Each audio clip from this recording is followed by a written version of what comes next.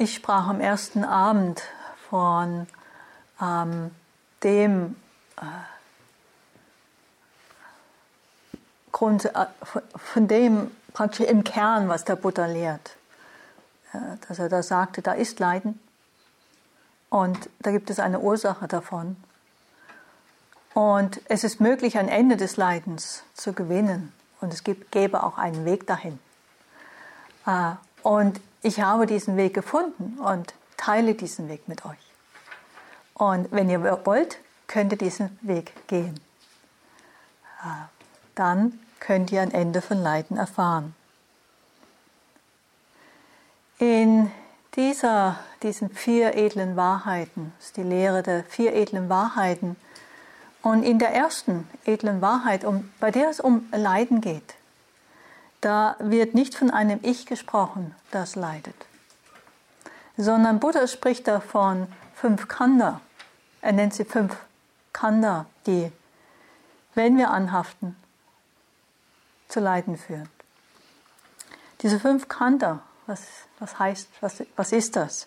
Erstmal ist das Wort selbst ist aus Pali und bedeutet einfach Haufen. Die 5 Haufen. Körperliche Form mit den Sinnesorganen. Das ist der eine große Haufen, wenn wir so richtig hinschauen, ist ein riesengroßer Haufen. Die Gefühlstönung, das relativ kleine Erfahrung von angenehm, unangenehm, ist der nächste Haufen. Dann unser Unterscheidungsvermögen ist der nächste Haufen. Ich erkläre die dann noch in Einzelnen. Dann die Bildekräfte und dann das Bewusstsein. Diese 5 Haufen ist das, wovon Buddha spricht in dieser ersten edlen Wahrheit. 5 Haufen oder auch eine Anzahl von Dingen, die zusammengehören. Also es gibt verschiedene Formen, wie wir das übersetzen können. Aber alle 5 Haufen machen uns aus. Wenn wir die zusammensetzen, sind wir da. Ja? Da fehlt da nichts. Das ist das, was wir mit Ich bezeichnen. Und es ist eine interessante Art und Weise, sich zu betrachten. Wenn wir unsere Erfahrungen durch die Linse von den 5 Haufen mal versuchen zu bemerken. Aus diesen 5 Khandha, wenn wir uns damit identifizieren, wenn wir eben an diesen Haufen greifen, wenn Greifen stattfindet, deswegen nennt man sie auch gerne die Greifhaufen. Ja, also ja, wir sind 5 Greifhaufen. Ist doch schon mal. Und dieses Greifen ist das, was Leiden hervorbringt. Es sind nicht die Haufen, es ist das Greifen. Das Greifen, das Identifizieren, das Anhaften an diesen verschiedenen Haufen. Wer erwacht ist, hat immer noch die 5 Haufen, aber haftet nicht mehr dran, greift nicht mehr danach, sagt nicht mehr, das bin ich. Und damit, sagt Buddha, löst sich Leiden auf. Das ist das, was er gefunden hat, wie gesagt. Und es steht uns frei, mal zu schauen, ob das stimmt. Ja? Das ist der Punkt, worum es hier geht. Auf der anderen Seite, solange wir nicht erwacht sind, greifen wir an den Haufen, haften wir daran an und wir leiden. Und es ist dann auch wichtig, das zu benennen. Ja? Nicht so zu tun, als wenn wir nicht leiden täten, obwohl wir es tun. Ja? Haften daran führt zu Leiden. Und das dürfen wir ruhig ernst nehmen, auch an uns selbst, aber auch an anderen. Das tut einfach weh. Dieses Modell von den 5 Haufen ist auch nicht wirklicher als ein anderes Modell. Das ist ein Modell, okay? Haften wir nicht an dem Modell. Das ist interessant, aber dadurch unsere Erfahrung uns zu betrachten. Es kann uns einfach eine neue Sichtweise eröffnen. Probiert es aus und wenn es nützt, ist es hilfreich. Und wenn es nicht nützt, raus damit. Ja, ganz einfach. Kommen wir zum ersten Haufen. dem Körperhaufen, Körperform, Materie. Es umfasst sämtliche materiellen Komponenten, auf Pali Rupa Khandha. Und hier ist gemeint unser Körper, und in dem Körper haben wir verschiedene Sinnesorgane, wie das Auge, das Ohr, die Nase, den Mund und unser Tastsystem. Aber auch, das ist interessant, die wahrgenommenen Objekte, die Objekte des Sehens, die Objekte des Riechens, die Objekte des Schmeckens, die Objekte des Hörens, die Tastobjekte selbst. Also auch sichtbare Form, Klang, Geruch, Geschmack und Tastbares gehört zu diesem Haufen.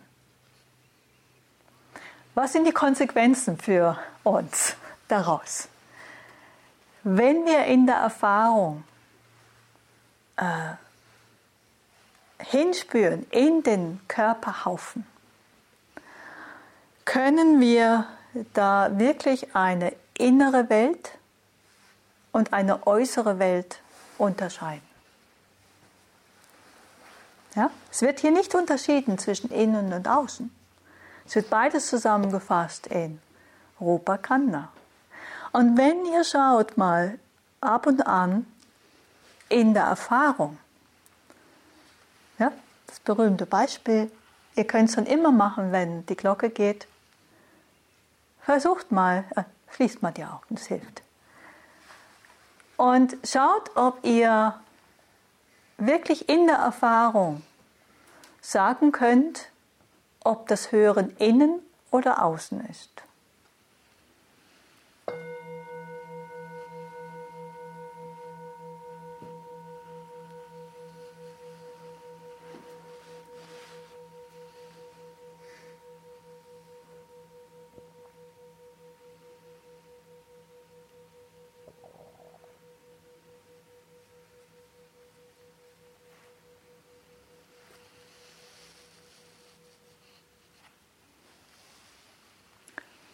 Wir wissen, der Klang entsteht hier vorne. Aber in der Erfahrung, wo? Ist es nicht auch hier drin? Irgendwo in uns? Ja, wie sollte sonst das Hören stattfinden? Und dann denken wir, durch Denken entsteht diese Trennung. Da vorne ist der Gong. Ich höre den Gong. Aber das Hören ist in mir. Es lässt sich gar nicht direkt trennen. Und das Gleiche gilt zum Beispiel für unseren Kontakt mit dem Kissen, mit dem Stuhl. Wenn ihr reinspürt in den Kontakt, könnt ihr in der Erfahrung die Grenzlinie ausmachen, wo das Kissen, der Stuhl beginnt und das Gesäß aufhört. Ihr werdet sehen, ihr zieht das im Geist. Das ist ein Gedanke, das ist eine Vorstellung. Da trennen wir die beiden. In der Erfahrung wird es schwer. Und da könnt ihr ab und zu mal spielen. Und weil was da zusammenfällt, wenn wir das tun, ist diese Trennung, die wir aufrechthalten zwischen ich, hier, dort, da draußen. Ja, und damit sind wir getrennt, während wir in der Erfahrung verbunden sind. Darauf macht uns das aufmerksam. Und dem wirklich tief nachgehen. Dann kommen die nächsten ausgesprochen geistigen Komponenten, wobei, wie gesagt, die 5 Haufen gehören immer zusammen. Ja? Also, sonst kommen wir ja hier in Teufels Küche mit der neuen Wissenschaft. Und trotzdem ist es etwas anderes, was da noch funktioniert. Und hier die erste und sehr wichtige, aber kleine Erfahrung ist das, was Buddha auf Pali Vedana nannte. Vedanan, dieses Empfinden von angenehm oder unangenehm. Von sehr, sehr angenehm über eine Skala von abnehmenden angenehm, über ein kann ich richtig sagen, zu schwach unangenehm, zu sehr, sehr unangenehm. Sprich schmerzhaft. Ja? Diese Skala, Das ist Vedana, dieses angenehm, unangenehm. Es wird manchmal mit dem Wort Gefühl oder Fühlen übersetzt und das tut oft Assoziationen von Emotionen wecken. Das ist nicht hier gemeint, sondern es ist nur dieser Geschmack der Erfahrung. Der Ton, es sind auch nur Versuche, das zu beschreiben. Wir haben nicht wirklich ein Wort dafür. Ja? Und deswegen benutze ich gerne das Pali-Wort hier, Vedana. Das kann man sich auch relativ einfach merken. Ja? Und wir wissen, was damit gemeint ist, dieses angenehm, unangenehm. Und Vedana entsteht mit jeder Erfahrung, die wir machen. Ob sie körperlich ist, emotional oder gedanklich, irgendwie geistig, entsteht ein Vedana. Und wir können dem mal auf die Spur gehen, was das eigentlich damit gemeint ist. Und dazu brauchen wir verschiedene Erfahrungen gleich ähnlicher Art.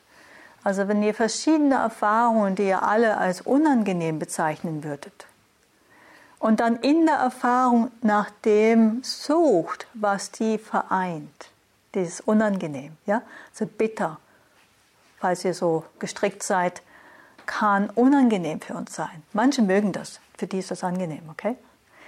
Kann unangenehm sein. Oder das Saure einer Zitrone, ja, unangenehm sein. Oder ein schriller Klang kann unangenehm sein, ja? Oder ein Moment von tiefer Verzweiflung, sehr unangenehm, ja? Dieses Unangenehm ist Vedana. Die Verzweiflung ist bestimmtes Spiel von körperlichen und geistigen Dingen.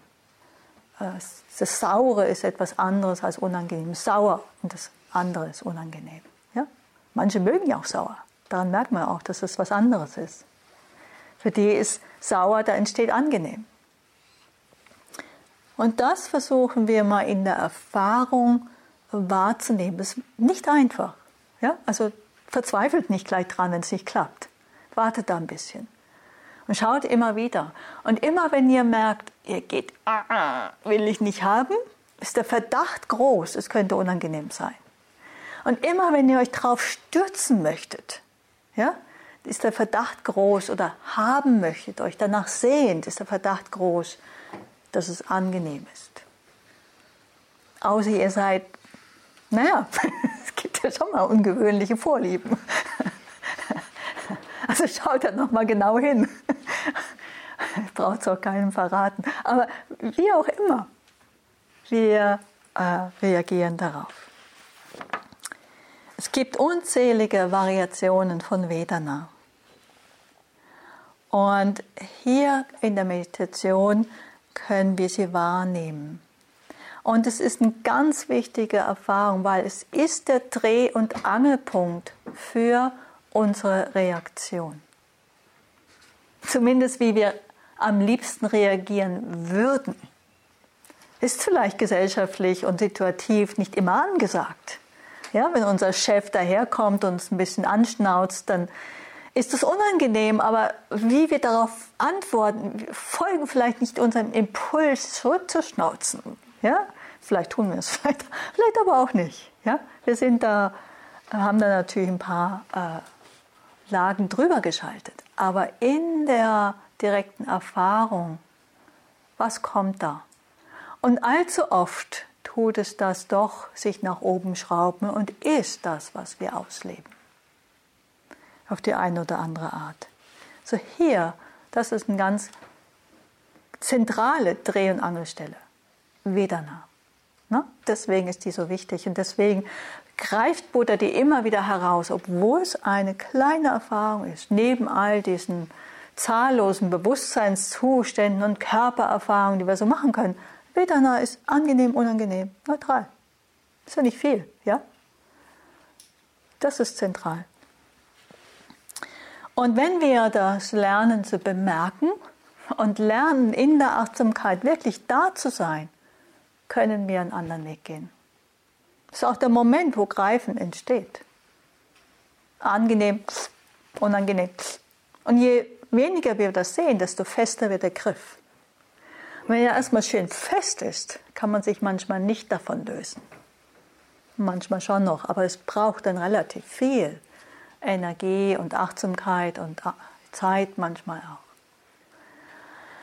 Also von dem her ist das eine sehr, sehr zentrale Angelegenheit. Dann kommt das Unterscheidungsvermögen, Sanya genannt. Sanya ist das.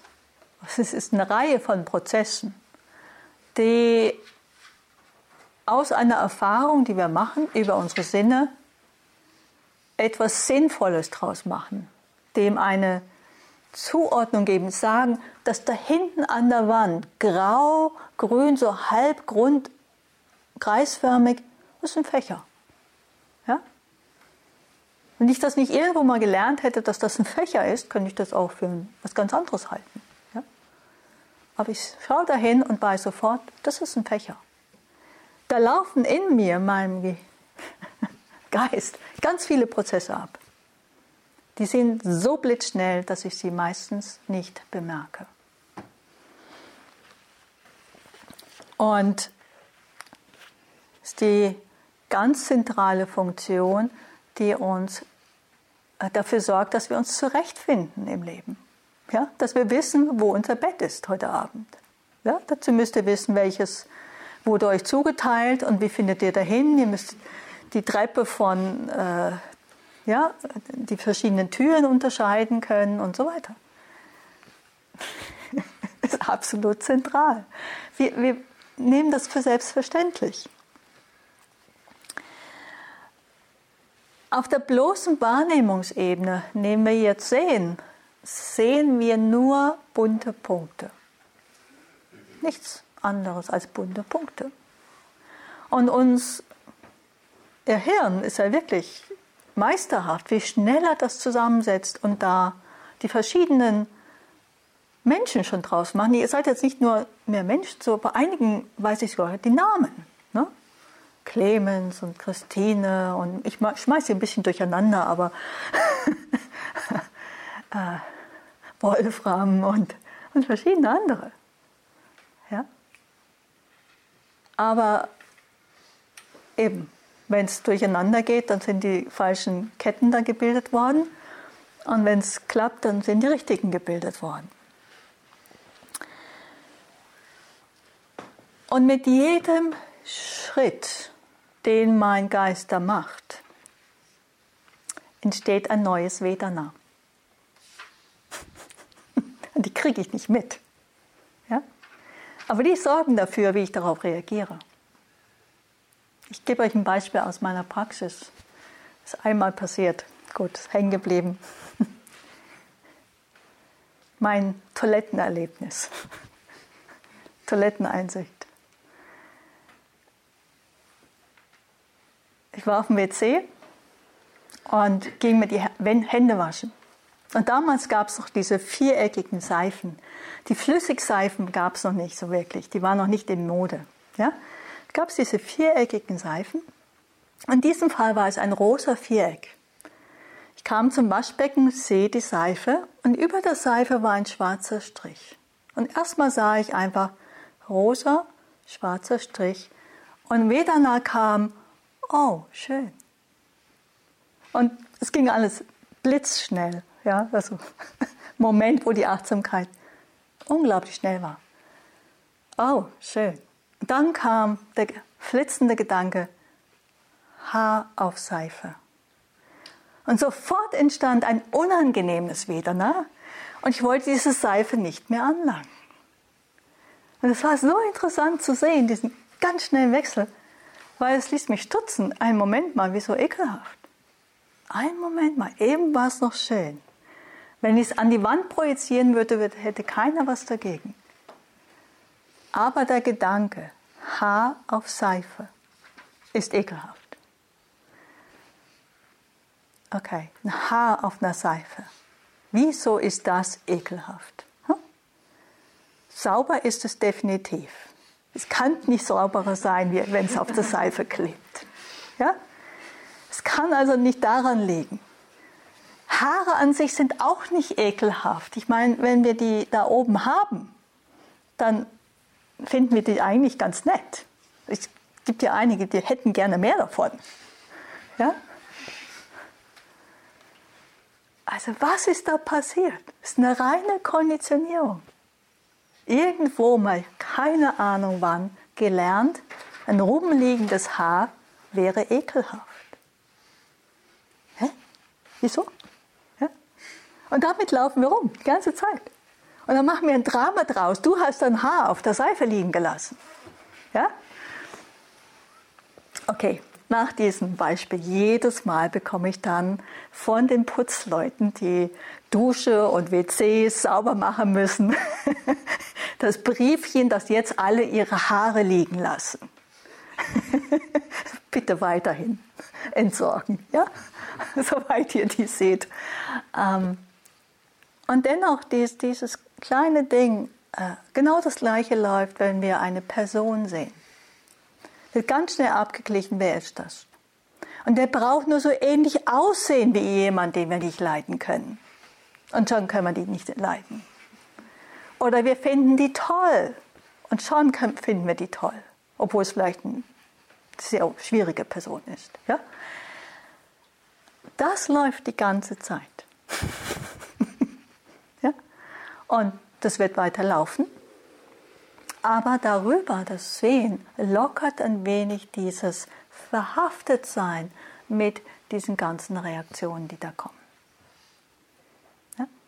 Also von dem her ist das der Dreh- und Angelpunkt. Es ist keine Wahrheit, was da entsteht. Es ist erstmal ein Eindruck, es ist erstmal ein Impuls. Haltet einen Moment inne, schaltet euer Großhirn ein, dafür ist es gemacht, mal einen Moment nachzudenken, ob das wirklich so stimmen muss. Ob ich gleich mit dieser Meinung, obwohl ich die Person ja gar nicht kenne, ihr gegenübertreten muss. Vielleicht nicht, kenne die ja gar nicht. So lasse ich das innerlich mal wieder ein Stück weit los. Also Sanja,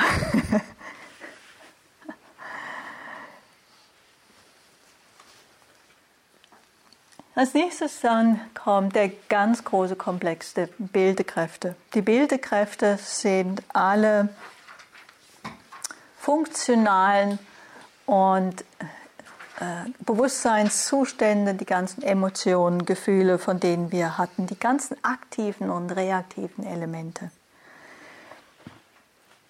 Volker Zotz nennt sie auch die Strebungen.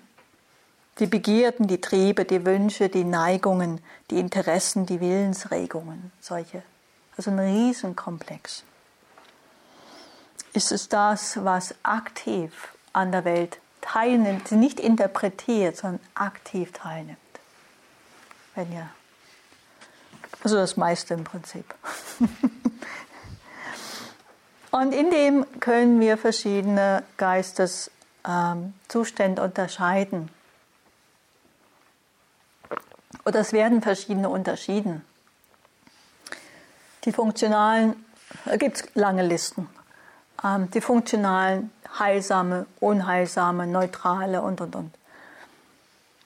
Und diese Listen können ein wenig helfen, uns zurechtzufinden in diesem Sammelsurium und uns vielleicht auch noch auf das eine oder andere, was wir sonst übersehen würden, aufmerksam machen. Heilsam, unheilsam bedeutet nicht gut und schlecht.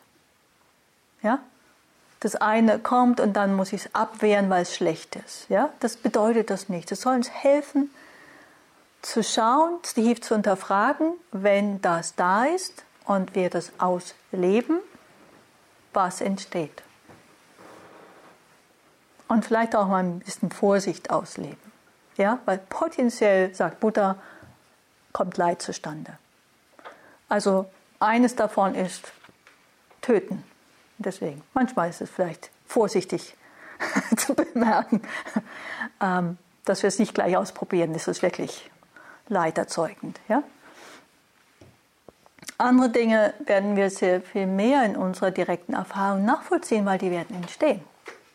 Neid, Rachsucht, ja? Bosheit, Unehrlichkeit wird auftauchen in uns. Begierden. Und wir werden ihnen folgen. Zumindest in einem Moment von Unachtsamkeit. Ja? Und dann schauen wir, was dann folgt. Und es ist nicht so sehr, um eine Moral oder uns schlecht zu machen, sondern um zu lernen. Um uns innerlich da überhaupt hinzubringen, zu sehen, wir wollen so nicht handeln. Ja? Es ist wirklich wichtig, nicht extra, aber es wird sowieso geschehen. Ja? Und dann genau hinschauen, um in uns die Motivation zu entfachen, das abzulegen. Sich beschuldigen, schlecht machen dafür, dass es da war, ist weitere Aggression, ist weitere Ablehnung. Ja? Nicht gerade sehr heilsam. Sondern verstehen, tiefes Verstehen, vergeben, vielleicht auch etwas gut machen und dann wirklich den Wunsch, es zu verändern, ist eine heilsame Kraft. In diesen Sankhara Khandha, in diesen Bildekräften finden wir die Ursachen für Kriege, für unglaubliches Leid, aber auch für beständigen Frieden. Und wir brauchen ein gutes Verständnis davon. Uns kam auch heute Nachmittag gleich die Frage, wenn ich meinen Ärger loslasse, bin ich da nicht schutzlos? Lasse ich da nicht alles zu? Auf den ersten Blick mag das sofort schlüssig erscheinen. Mit einer gründlichen Untersuchung sehen wir, dass wir den Ärger, die zerstörerische Kraft des Ärgers nicht brauchen, um klar zu sehen, was Recht ist und was Unrecht ist, um klar zu sehen, wie wir handeln. Wir brauchen auch nicht die zerstörerische Energie. Wir finden Energie aus anderen Quellen. Und es geht nicht darum, den Ärger zu unterdrücken, weil dann geht uns die Energie verloren. Es geht nur darum, diese zerstörerische Kraft nicht einzusetzen, sondern zu verwandeln in etwas anderes durch ein tiefes Verstehen. Und dann haben wir eine sehr große Kraft in unserem Leben. Und man spricht hier auch von dem Gesetz von Karma. Bringe ich heilsame Dynamiken in mein Leben oder unheilsame? Und das können wir eigentlich auf der psychologischen Ebene schnell nachvollziehen. Wenn wir ständig kritisieren, werden wir ziemlich leicht kritisieren. Wenn wir ständig andere runterputzen, wird das immer leichter. Wenn wir ständig andere loben, fällt das leichter. Welche Dynamik entsteht im Leben? Ich meine, es ist reine Mathematik.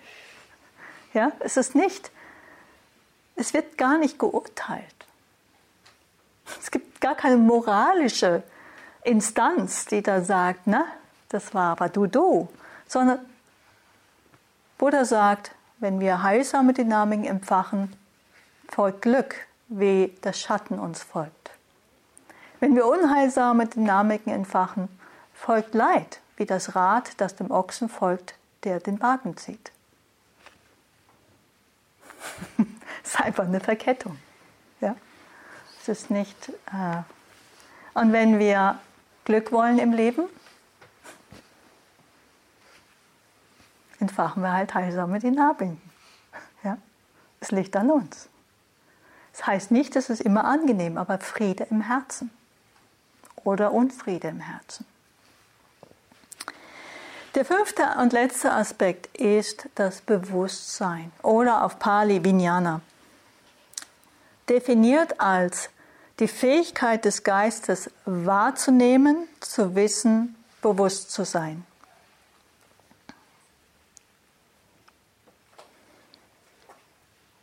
Also das bloße Qualität oder Fähigkeit des Wahrnehmens selbst, nicht das Wahrgenommene. Also das, was klar ist und wahrnimmt. Manchmal, wenn wir der Geist sehr klar und ruhig ist und die Objekte gar nicht so schnell wechseln, können wir die Achtsamkeit auf dieses Bewusstsein, auf das Wahrnehmen selbst lenken. Braucht ein bisschen. Ist vielleicht ein bisschen früh im Retreat. Aber manchmal. Ja, dieses Wahrnehmen selbst anschauen, praktisch die Achtsamkeit selbst anschauen. Achtsamkeit ist ja das, was wahrnimmt. Und was finden wir? Finden wir Form? Finden wir Farbe? Finden wir Ausdehnung? Können wir irgendwo einen Ort finden, wo es ist? In der Erfahrung, nicht in unserem Nachdenken. Ja? Selbst da ist es ein bisschen schwierig. Wo ist es? Macht es immer einen Moment. Und dann seid ihr wahrscheinlich wieder im Denken, ne? Lasst das wieder. Ja? Aber sehr interessant. Man spricht von 6 Bewusstseinsbereichen, die mit den 6 Sinnesorganen korrelieren. 6. Ne? Also die Buddhisten haben ein Sinnesorgan mehr, die zählen den Geist als ein Sinnesorgan. Spricht von einem Geisttor, wie die Augen das Tor sind, durch den visuelle Eindrücke in uns hineinkommen. Ist der Geist das Tor für die Gedanken und Gefühle und so. Damit ein Bewusstsein entsteht, müssen immer mehrere Bedingungen erfüllt sein. Es braucht ein intaktes Organ, es braucht ein Objekt und ein verfügbares Bewusstsein. Hört sich erstmal technisch an. Ja? Also für das Entstehen von einem Geräusch braucht es ein Ohr, es muss hören können. Es braucht einen Klang und es braucht ein Bewusstsein dafür. Ihr kennt sicher das Phänomen, ihr seid vertieft in ein Buch und jemand ruft euch und ihr hört es nicht. Ja? Oder wir vergessen einfach die Uhr im Hintergrund, die tickt. Wir hören sie nicht mehr. Genauso für ein Sehbewusstsein braucht es ein Auge, ein Objekt und ein verfügbares Bewusstsein. Sobald diese Bedingungen entstehen, entsteht Kontakt und damit das entsprechende Bewusstsein. Und dann, aufpassen, entsteht das Greifen unter Umständen. Dem Moment. Wo kommt das denn jetzt her? Ihr könnt es mit und ohne Ich erfahren. Wo kommt das auf einmal her? Ganz oft reagieren wir ja darauf, was wir hören, was wir sehen. Manchmal können wir uns auch fragen, ja, wer ist denn eigentlich schuld, dass ich das jetzt gehört habe? Mein Ohr, das Geräusch oder mein verfügbares Bewusstsein, das zufällig anwesend war? Ja? Ist auch manchmal interessant. Diese 5 Aspekte, diese 5 Haufen treten immer zusammen auf. Sie sind in jedem Moment von Wahrnehmung alle vorhanden. Der ein oder andere Aspekt mag nur hervorstechen. Wenn wir genau hinschauen, sehen wir die anderen. Diese 5 Khandha, die funktionieren in einem sehr eng verwobenen, dynamischen Prozess. Unsere ganze persönliche innere und äußere Welt nehmen wir wahr über den Körper und die Sinnestore, einschließlich unserem geistigen Tor, wo vielleicht Gedanken auftauchen, wird erfahren, empfunden über Vedana, vom Unterscheidungsvermögen von Sanya interpretiert und wir reagieren darauf mit einem der Bildekräfte und das Ganze wird wahrgenommen vom Bewusstsein.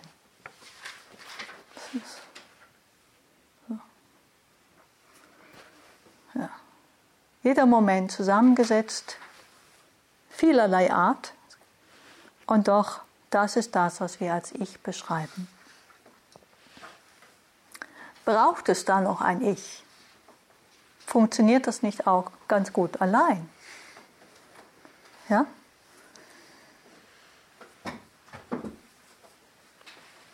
ab und an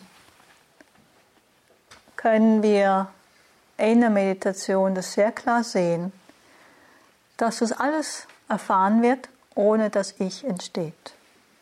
Wenn wir ganz bei einer Erfahrung sind, findet einfach Atmen statt und nicht ich atme. Gehen statt und nicht ich gehe. Fühlen statt und nicht ich fühle. Aber auch nirgendwo sonst, selbst nicht im Bewusstsein oder in der Achtsamkeit, lässt sich das Ich finden. Wenn ihr meint, das seid ihr, schaut nach. Wo ist die Substanz Ich, von der wir ausgehen? Was wir sind, ist dieser unglaublich lebendige, zusammenwirkende Prozess. Ohne diese feste Einheit Ich dazu. War nie da. Wir müssen nichts loswerden. Wir schmeißen gar nichts raus. Wir durchschauen nur eine Täuschung.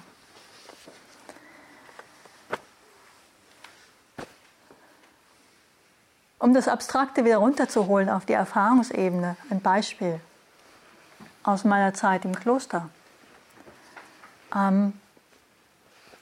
mehreren Monaten, es geschah nach mehreren Monaten, ich sprach mit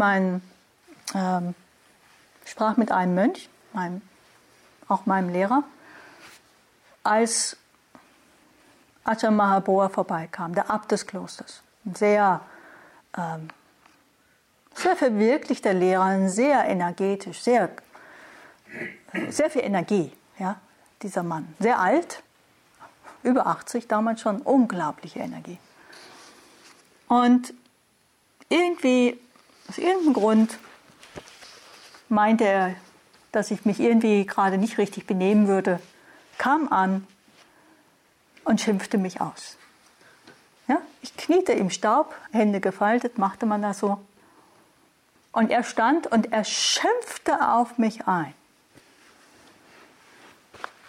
Ich wusste nicht warum, weil er sprach Thailändisch, ich verstand kein Wort. Es war eindeutig, er schimpft. Und ich saß da nur und hatte, schimpfen, schimpfen, schimpfen. Es war einfach schimpfen. Und dann kam das kleine Ding, er schimpft mich aus. Es packte zu, es wurde ich. Und es tat sofort unglaublich weh. Das machte mir total was aus.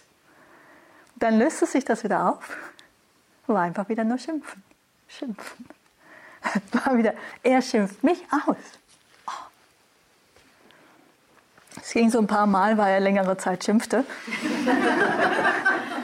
Also ich war ihm sehr dankbar dafür. Und dann ging er weg und dann fragte ich nach, was denn los ist.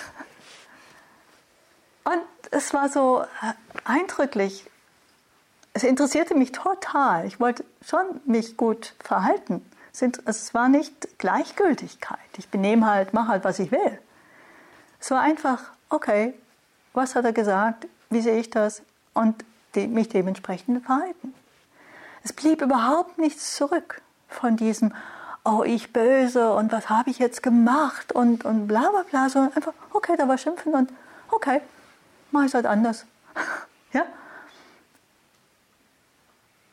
Und zwischendurch konnte ich aber sehen, was einen Unterschied es macht, wenn ich da reinkomme. Dieses Greifen, das persönlich Nehmen, plötzlich da reinkommt. Das war so eindrücklich. Das ist hier gemeint. Und wir können das tatsächlich so in dieser Einzelheit sehen, wie das entsteht. Und haben wir das einmal gesehen, verspreche ich euch, fallt ihr nie wieder so drauf rein wie vorher. Solche Einsichten sitzen, die machen was mit uns. Ja? Also schauen wir dahin. Das immer wieder bemerken. Und das gehört dazu.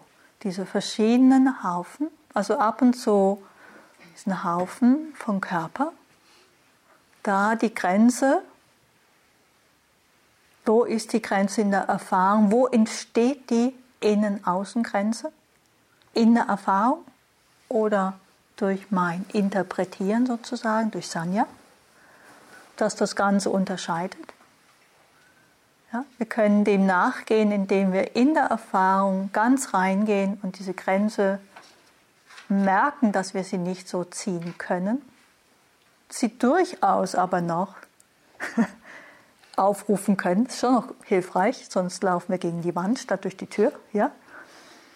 Wir können funktionieren, wir wissen aber, es sind Prozesse, die in mir ablaufen. Das Wahrnehmen von Vedana, auch ein Thema, mit dem wir mal, wenn ihr es euch interessiert, eine Weile üben können. Wo entsteht überall dieses Vedana? Und einfach mal eine Weile darauf achten, auf dieses Vedana. Und was passiert denn da, wenn Vedana entsteht? Was passiert, wenn ganz viel Achtsamkeit da ist? Was passiert, wenn weniger Achtsamkeit da ist? Sanya, dieses ständig Dingen Namen geben, einordnen, vergleichen, zuordnen, beschreiben. Ja, machen wir ja ständig. Ab und zu bemerken wir das, wie der Geist ständig kommentiert, ständig sagt, oh, das ist wie dünn, ja, sich erinnert und vergleicht und Sanya. Und dann die verschiedensten Bewusstseinszustände, aus denen heraus wir handeln und hinspüren. Wirklich einzelne davon ganz genau untersuchen, betrachten. Für viele haben wir ein Wort und es sind kleine verschiedene Unterschiede dabei. Ja? Also da empfehle ich wirklich sehr genau hinzuschauen, um herauszufinden, welchen will ich folgen und welchen will ich nicht folgen. Wenn wir Schwierigkeiten haben, den heilsamen Raum zu geben in unserem Leben, schaut genau hin, was dazwischen steht. Es geht nicht über Druck, es geht über einen tiefen Prozess des immer weiter sich verstehen und liebevoll diesen Veränderungsprozess einladen. Freundlich. Und auch dranbleiben. Und als letztes dieses Wahrnehmen selbst, das oft der letzte Punkt ist, von dem wir sagen, da ist aber mein Ich. Da ist es. Bin mir ganz sicher, dass ich eins habe. Schmeißt es nicht vorschnell raus. Wenn ihr der Überzeugung seid, ihr habt ein Ich, dann habt ihr das. Ja? Ihr müsst es nicht glauben, dass es da keins geben soll. Es wäre ja was. Sondern schaut doch mal hin. Und wenn ihr es findet, schaut noch mal hin. Und wenn ihr es dann immer noch findet, wäre ich ganz interessiert, zu wissen, wo es ist. Ich habe es noch nicht gefunden. Erzählt es mir. Ja? Wo ist es? Schauen, ob das, wo wir meinen, wo es ist, stabil ist. Weil das Ich ist stabil. Das Ich hat, das Ich kontrolliert. Das Ich ist. Ist es stabil? Hat es eine Substanz? Oder ist es ständig im Prozess? Kommend und gehend, wie alle anderen Dinge auch. Es tiefer und tiefer zu verstehen, dass dieses Ich nicht da ist, führt zu einfach diesem Loslassen von diesem Ich. Oder das Lassen von unserem Greifen. Statt zu greifen an den Haufen, lassen wir die Haufen. Dann lassen sie sein oder zu, nehmen sie an oder lassen sie los. Das ist alles das Gleiche, je nachdem, um was es sich handelt. Und dieses Loslassen, was wir nicht bestimmen können, sondern entsteht durch Einsicht, führt zu Frieden.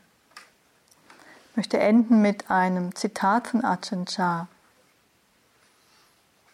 Wenn du ein wenig loslässt, erfährst du ein bisschen Frieden. Wenn du viel loslässt, erfährst du viel Frieden. Wenn du völlig loslässt, erfährst du völligen Frieden und völlige Freiheit. Und dein Kampf in der Welt wird beendet sein. Dann lass uns ein Weilchen still sitzen. Thank you for listening. To learn how you can support the teachers and Dharma Seed, please visit dharmaseed.org/donate.